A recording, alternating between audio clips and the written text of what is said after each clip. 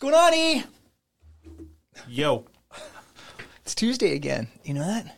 Every week there's a Tuesday. There is a Tuesday every week. You know, that microphone's around there for whatever it is. It's Halloween. Halloween's coming up next week. Halloween's next week. Oh, ooh, Want some candy?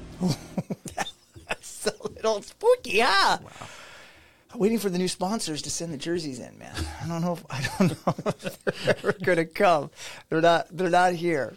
But hopefully at one point they'll show up. They'll show up? That's the only thing we got. All right. What are you doing for Halloween?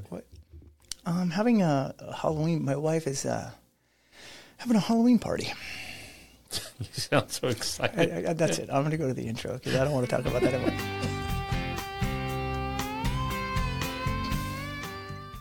Welcome to the Where's the Focus podcast. WTF is an entertaining yet educational ride with top guests from every industry. Knowing where your focus goes, your energy flows. Hosted by top-selling author, sought-after speaker, leading coach, and high-level executive in the financial industry, Daniel Manginelli. So, WTF.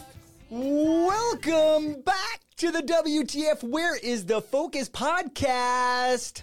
Oh, WTF. Oh, man, there was an error. No, I wasn't there. You missed that gal. I wanted, Gotcha. That was, that was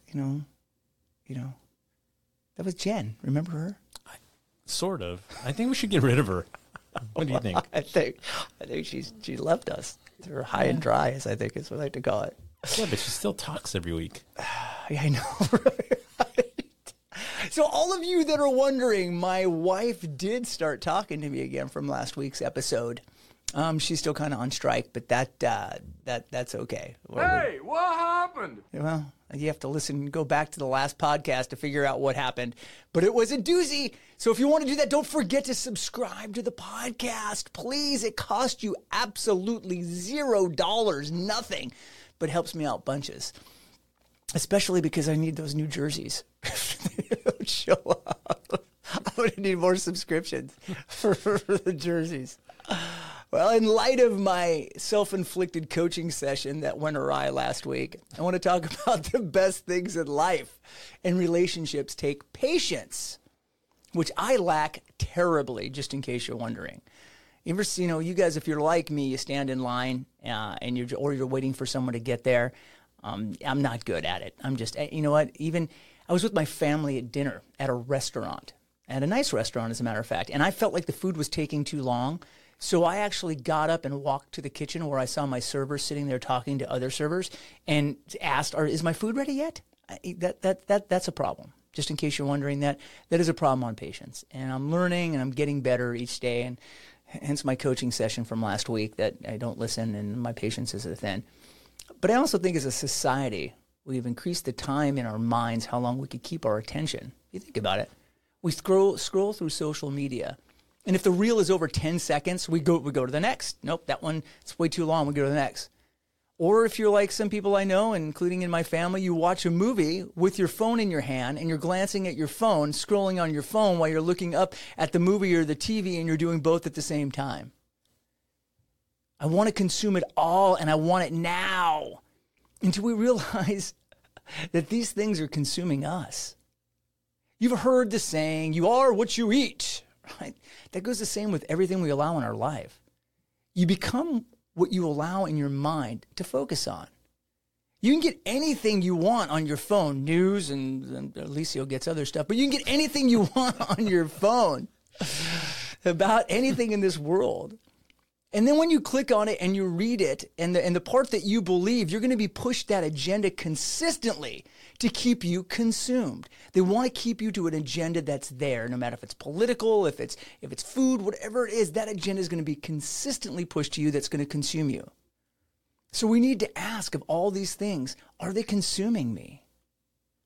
We do have the right to anything, but not everything is beneficial. Think about that. You do have the wisdom, or do you have the power to say no? Life hits us.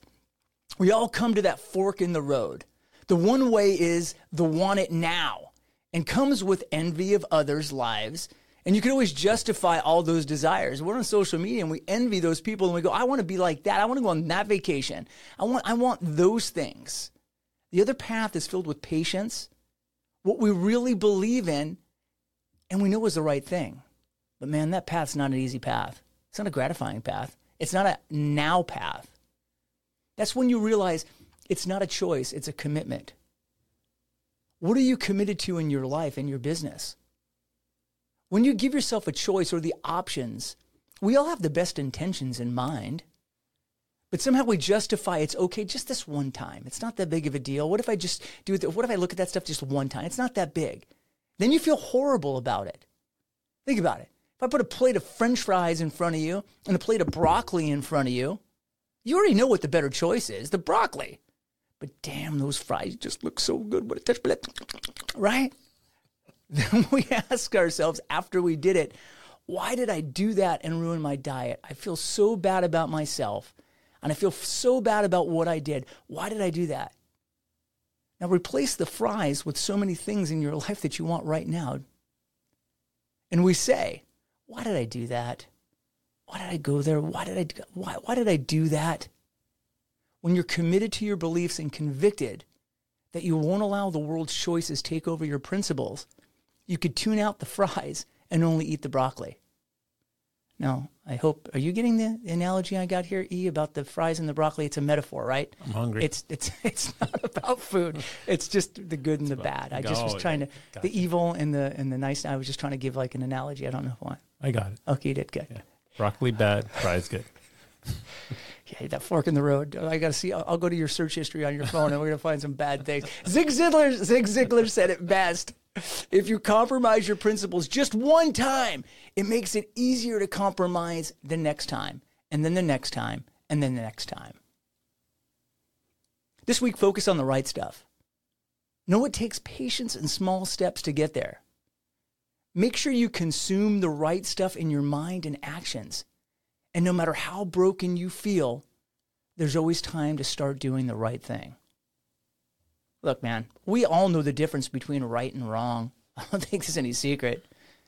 And doing the right thing isn't a choice. It's a commitment.